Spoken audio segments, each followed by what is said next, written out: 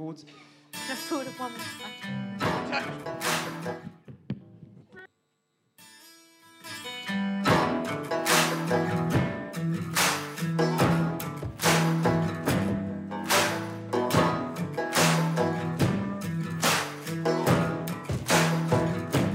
Lift your head, weary sinner. Rivers just take me down the path of forgiveness. Salvation's waiting there. You built a mighty fortress, 10,000 burdens high. Love is here to lift you up, here to lift you high. If you're lost and wandering, come stumbling in like a prodigal child. See the walls start crumbling at the gates of glory open wide.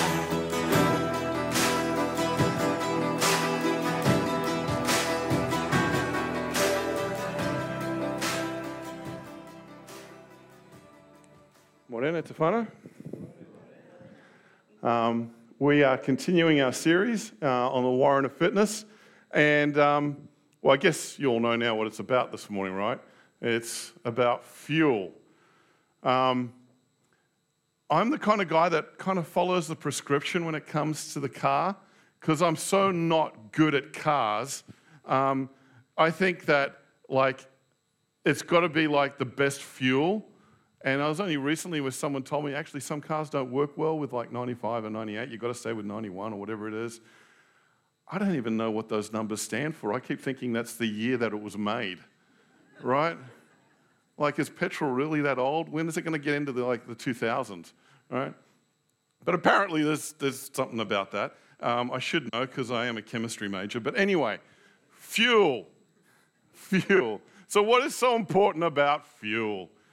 It was fascinating. I did some research on fuel, and apparently, without fossil fuels, the world would literally stop. So much is dependent on fuel. And if we just think of our society here, now some of us are a little mad and crazy and like to ride their bikes. Well, I think they're mad and crazy. I've thought about it. I only live in Naini. I could get on a bike and come to work, and then I get up in the morning and it never happens, right? Most of us, regardless of how good the bike path is, no matter how cool a bike we've got, most of us are just going to get in the car. Why? Because I can listen to my stereo. I'm not going to get wet and cold and tired and sweaty. It's just the nature, right? We are so dependent on fuel. Our cars live on it. But even if you think of it as electricity or if it's petrol, it's still a fuel. It's what's needed to make it happen. So the question I got for you this morning is this. What, in your spiritual walk, how do you refuel? How do you refuel? What kind of fuel are you putting into your body to help you keep going in your spiritual walk with God? What is the full fuel that you're using? Do some of us even realize that we do need to actually refuel? Do some of us even know we need fuel? And if there is, what is it? So, I'm going to take you on a bit of a ride this morning. It's going to be a little different from the last few weeks where, I kind of break things down a bit. I'm going to be very biblical this Sunday. Not that I'm not other Sundays. But this time I'm actually going to be throwing out a whole bunch of Greek words as well. So there you go. That means it's really biblical, by the way, right? But I'm going to be going a little bit on a roundabout journey, so bear with me. Some of the stuff I'm going to introduce at the beginning, just keep it in the back of your mind because it's all going to come back to it, okay? You with me? Ready?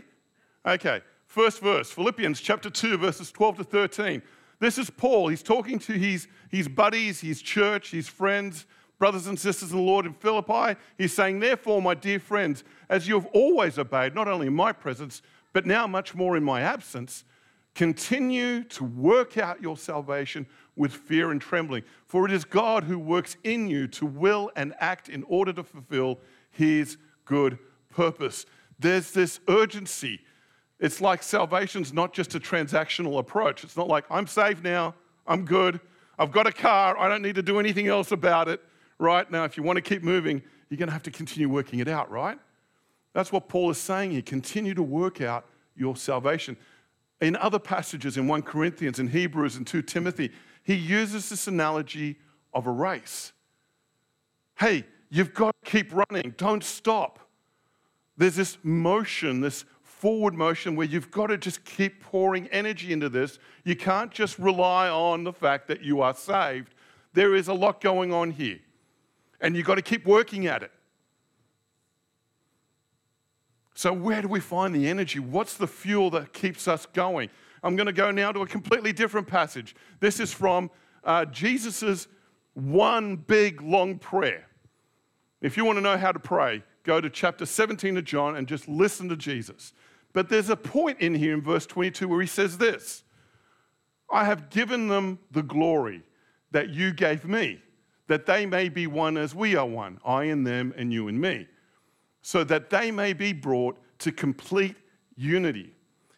Then the world will know that you sent me and have loved them even as you have loved me. Now, I bet in this room, not many of us can actually quantify or tell me what that glory means. Jesus is saying to us, I have given them, us, his glory. What does that mean? We have this. But not many of us here could actually say what that is. We don't have the halos to show it off, which would be kind of cool. You imagine if they took photos of us and every one of us had this little yellow bubble around our heads. Hey, we got the glory, woohoo! It's not that. What is it?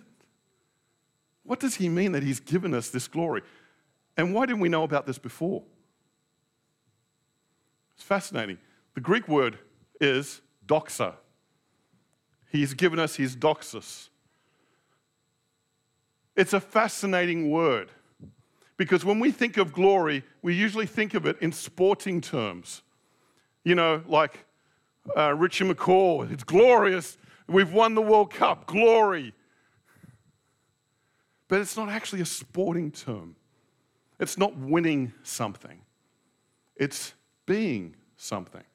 The word doxa means emanating light. He has given us his emanating light. And he uses this quite a bit throughout the Gospels. City on a hill shows its light. But let's go back to the Old Testament. Remember the tabernacle? For those of you who've read about that, or you remember the series we did a few years ago on the temple. How did all of Israel know that God was at the center? Does anyone know? The Shekinah glory of God, the emanating light of God came out.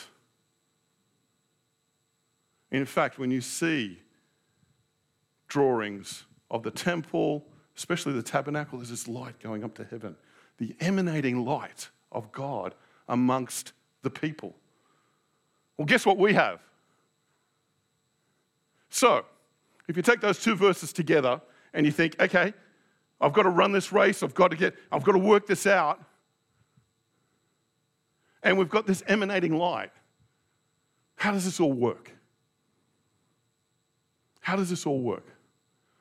I'm going to flip us to another story, just to add another layer. Are you with me? You all good with this? Keep these things in the back of your mind. Emanating light, doxa, because we'll come back to it.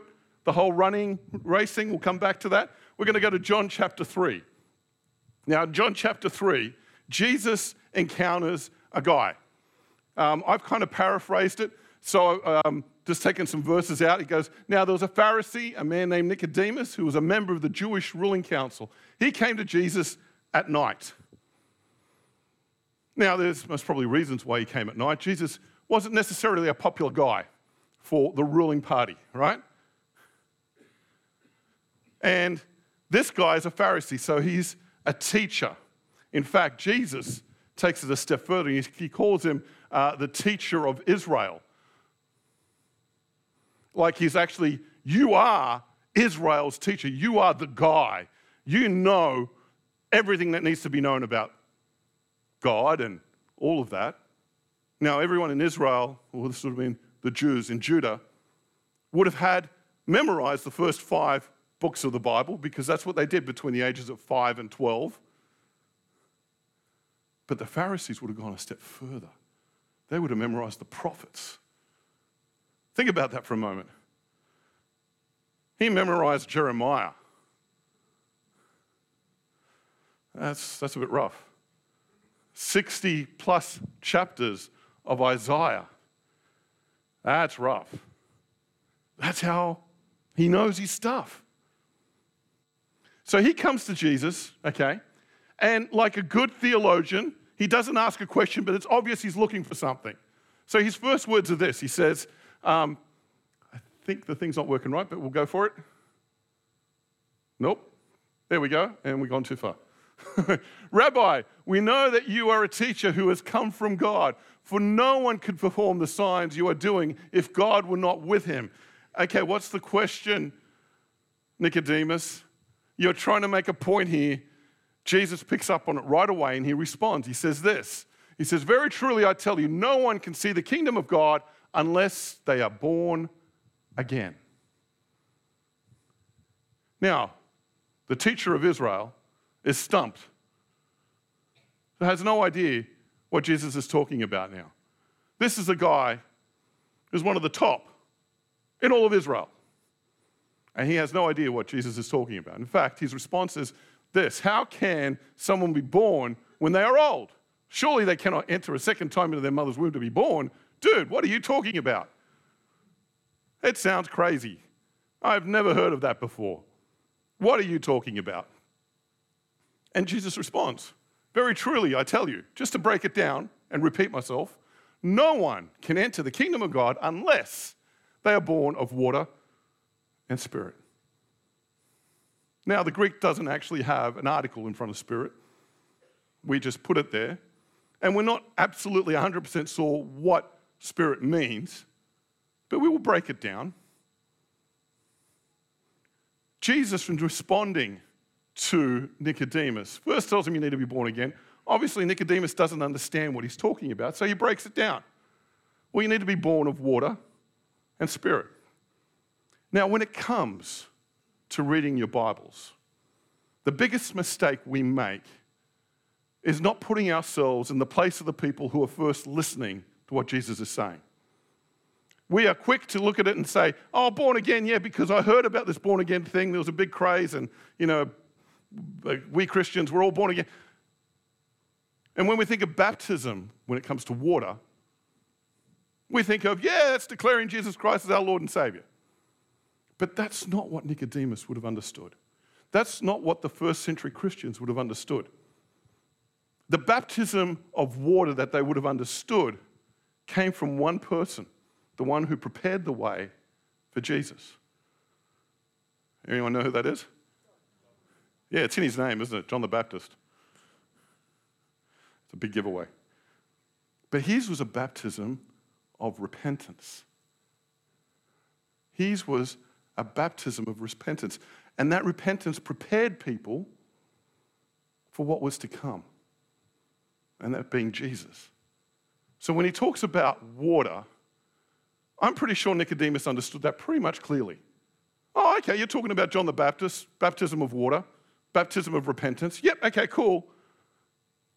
But it doesn't seem like he gets the spirit part. Because then he goes, very truly, I tell you, no one can enter the kingdom of God unless they're born of water and the spirit. And then, he comes and goes, how can this be? Like, in my mind, I'm thinking, I get the whole water thing, but what's the spirit thing? What are you talking about? And going on in the passage, Jesus actually explains it. He explains it with this story. Just as Moses lifted up the snake in the wilderness, so the Son of Man must be lifted up, that everyone who believes may have eternal life in him. That's a direct response to the whole spirit thing. Anyone know the story of the snake? Anyone know where in the Bible that is? Sorry? Nope. Nope. Nope. Nope. Come on, there's only 5 books in the book. Numbers. Yes, there is actually stories in Numbers, by the way. It's not just about numbers, okay? Here's the story. They traveled from Mount Hor along the route to the Red Sea to go around Edom, but the people grew impatient on the way. They spoke against God and against Moses and said, "Why have you brought us out of Egypt to die in the wilderness? There is no bread, there is no water, and we detest this miserable food." A few years ago, a number of years ago, I was at this kind of charismatic conference. And the speaker got up and said, "Oh, I would love to taste manna. I think that would refresh us all if we had the manna from God." And I'm like, you've got to read Numbers because these people thought it was detestable. There was nothing that they liked about manna, obviously, right? It's there. We don't have any bread, we have no water, and now we're stuck eating this stuff that we don't like. So much for manna. And so much for God's response, because it's like he's just got a negative review on his TripAdvisor. And his response is this. He goes, "The Lord then sent venomous snakes among them. They bit the people, and many Israelites died." You're like, whoa, God, slow down. What's going on? Then the people came to Moses and said, "We've sinned. We spoke against the Lord and against you. Pray that the Lord will take snakes away from us." So Moses prayed for the people. The second part to this whole born again thing is actually submission. The act of being put underwater is actually scary. You have to submit yourself to the hands of the person who's putting you under. We don't think of it that way today because, well, you never heard of a drowning of baptism, have you? Don't tell me you have because that'll freak me out. Okay? But you're actually putting your life into this guy's hands. And with John the Baptist, they're in the Jordan, and they go down, and then he holds them down and brings them back up. It's an act of submission. Repentance draws you to the water. Submission allows you to say, "Yes, take me."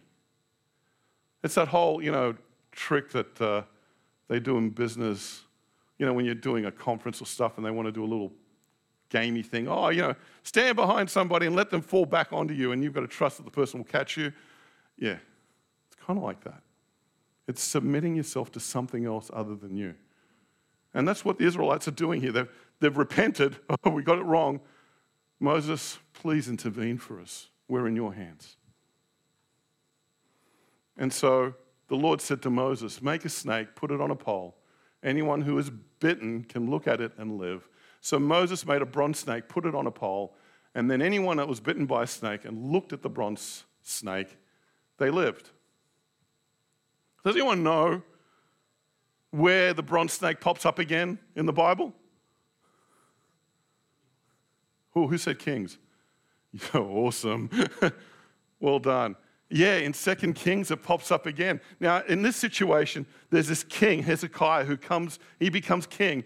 And at this point, it's just Judah that's left, right? Israel's disappeared, the northern kingdom's gone, Judah's just left, and they've been in a mess. All the kings have been messing up, they've just been doing their own thing. Hezekiah comes to the crown, he becomes a king, and he rediscovers God. He rediscovers the law. And they have this big revival, right? And so he does this. He goes, "You remove the high places, smash the sacred stones, and cut down the Asherah poles." All these things that were diverting people's attention from God. And then he broke into pieces, guess what? The bronze snake Moses had made. For up to that time, the Israelites had been burning incense to it. They couldn't let it go. They couldn't let it go of this snake on a pole. Now, does snake on a pole ring a bell for anyone? Yes. The Greeks took this image many hundreds of years later and attributed it to their god of healing, the god Asclepius. Today, our health industry all over the world reflects what?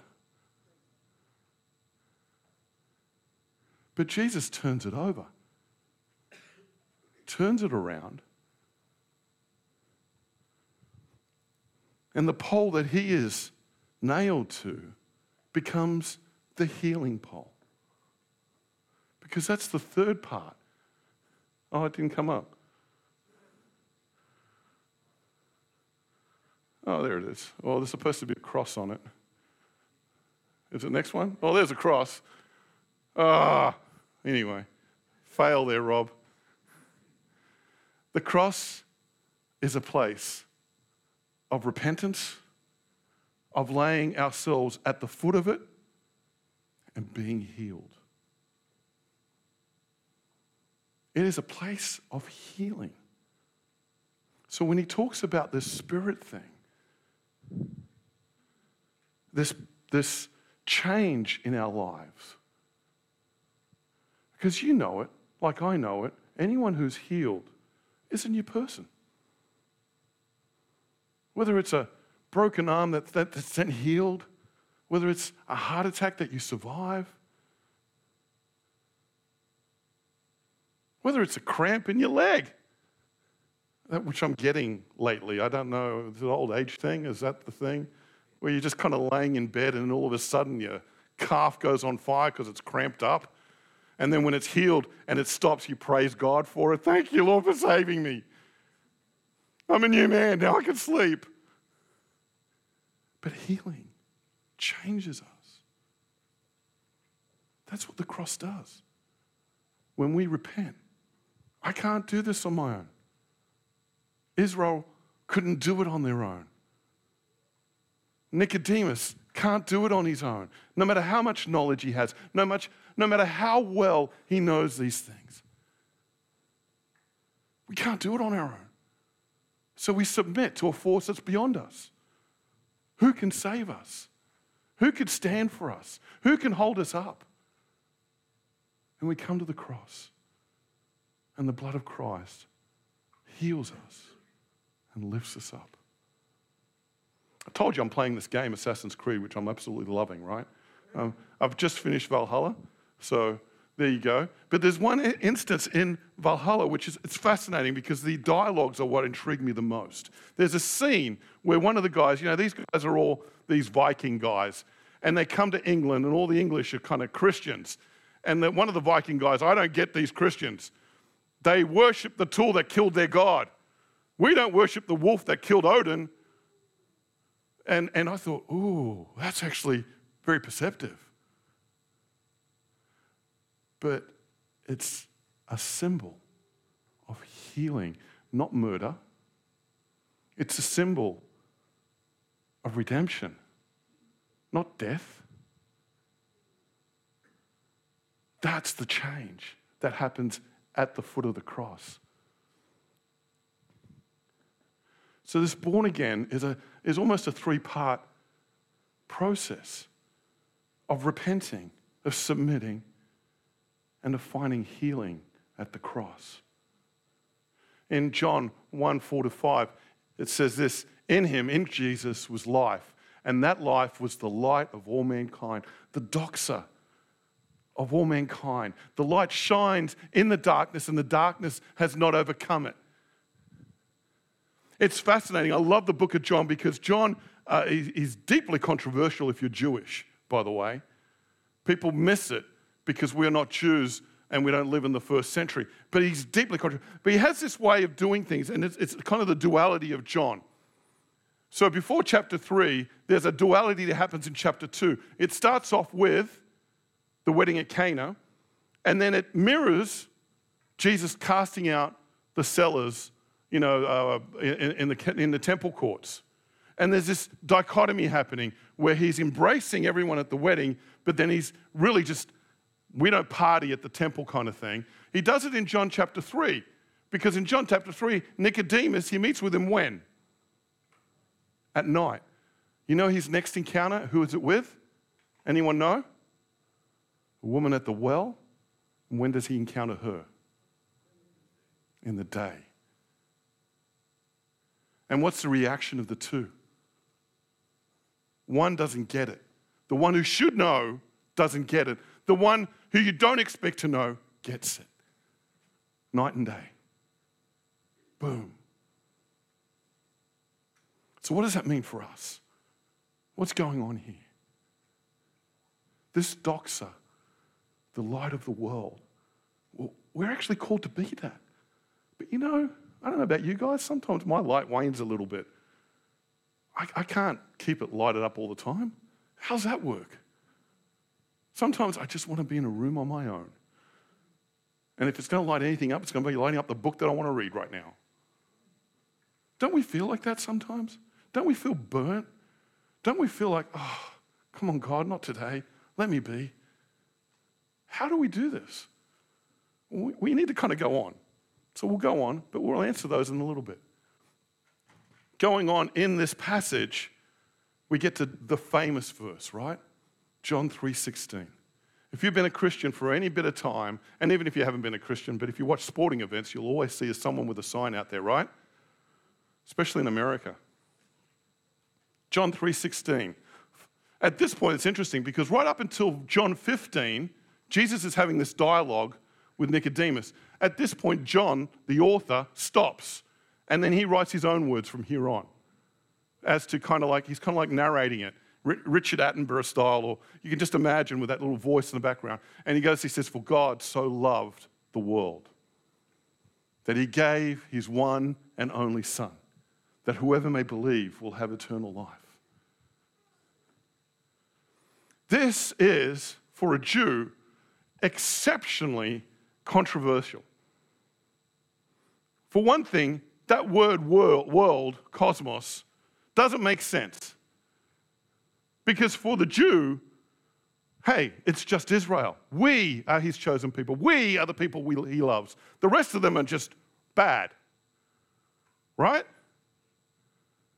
The rest of them, we don't care about.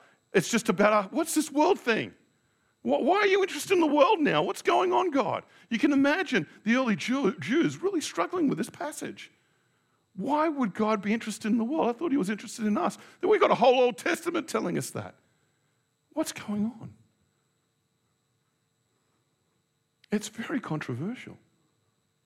But you know what's even more controversial? It's the word loved. Bella, how many words in Greek are attributed to love? In ancient Greek, yes. 5 or more. How many are actually used in the Bible? 3. Oh, that's my daughter. There are only 3. There's a whole lot of them. She's right. There's about 5 or 6 Greek words that describe love. We in English have 1, and then we have these other words that kind of substitute that. It's the same in Greek, but they all mean love, but they mean different types of love. So the first one that we have heard of is eros. The second one is philia, and the last one is agape. These are the only 3 love words that are used in the New Testament to describe love. Now, eros, we can all guess what that means, right? Do you need me to break that one down? The problem with eros, it's not a problem, but it is a love that takes.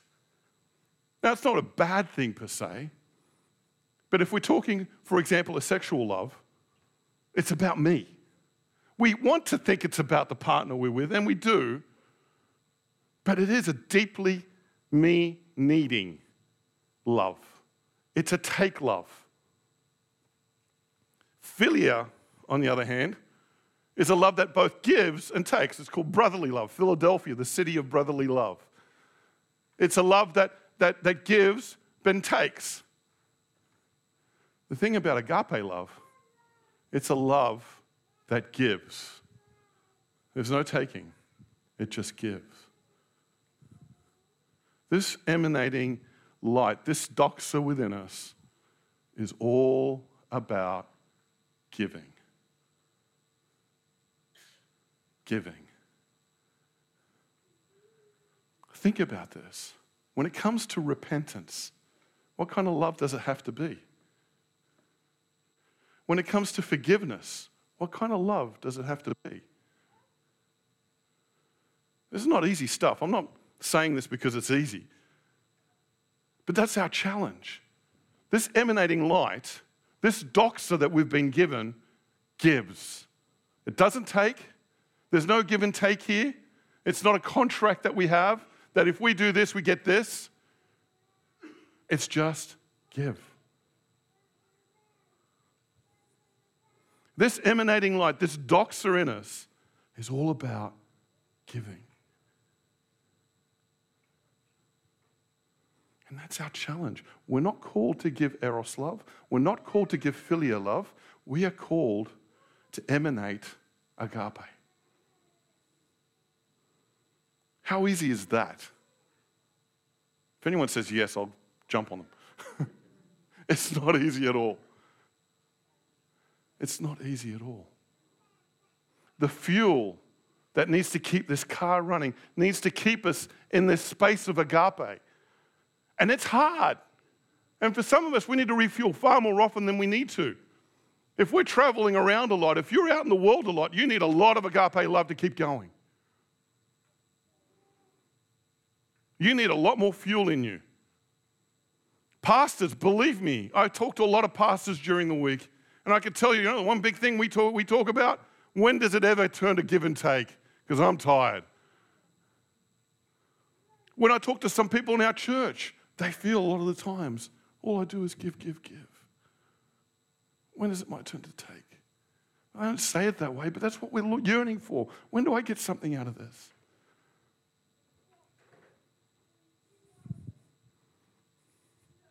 In your spiritual walk, how do you refuel? How do you refuel? What do you do to stop and say, I need to do this so that I can get back out and give? A big part of it actually is you being here. Because part of what church is about, okay, because we've turned that into eros love, a lot of it. What can I take from this? And we've taught generations of kids that church is all about taking, by the way. And then we wonder how the world's gotten to where it's gotten. Well, it starts right here, people.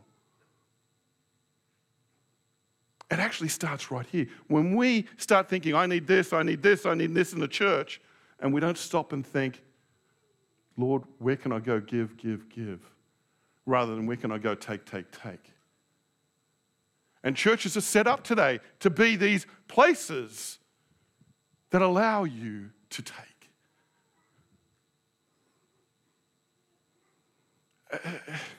And we wonder why we're not refueling. We wonder why we're not walking away feeling, okay, I've got some juice now. Let me get back out there and give.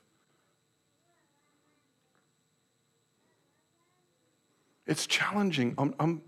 I know. Believe me. And it's not easy. There's no one I know that thinks this is easy, which is why God brings us together. That's why discipleship is so important. That's why being in a life group and having people around you that you can just go, blah, because they know. But we don't give ourselves that opportunity. We give to God what we want to give, but not the part that really needs to be given. In your spiritual walk, how do you refuel? The last 4 weeks, I've given you some tools, and the next several weeks, I'll be giving you more tools to help you refuel. They're not things that I want you to just go and do because I'm telling you up front here. You know, it's like, oh, okay, I'll read my Bible, Rob. Oh, okay, I'll pray 5 days in a row. It doesn't do me any good. But it will do a world of good for you. But this week, we're going to do something a little different. This week, it's going to be about giving. So the challenge I've got for you this week is this. I want you to find 2 people, 2 families around you that you've never had over for dinner. I want you to invite them into your personal space and provide food for them and hospitality. You can do it this week, next week. I challenge you. Invite someone over that you've never invited before. Could be your work colleagues. It could be somebody in this room. Let's start with the small steps of giving. And then we can work on the big steps of giving. That is giving your time, giving your heart, giving your possessions, giving all you are, so that you can be the doxa that Jesus has handed off to us. We can be that emanating light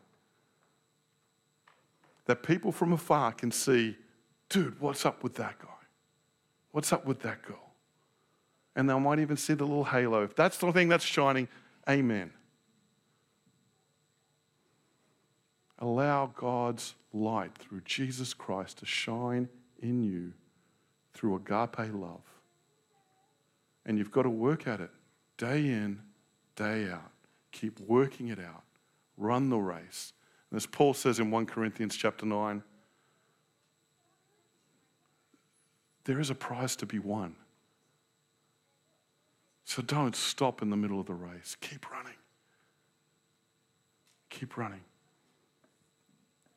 That wasn't too challenging.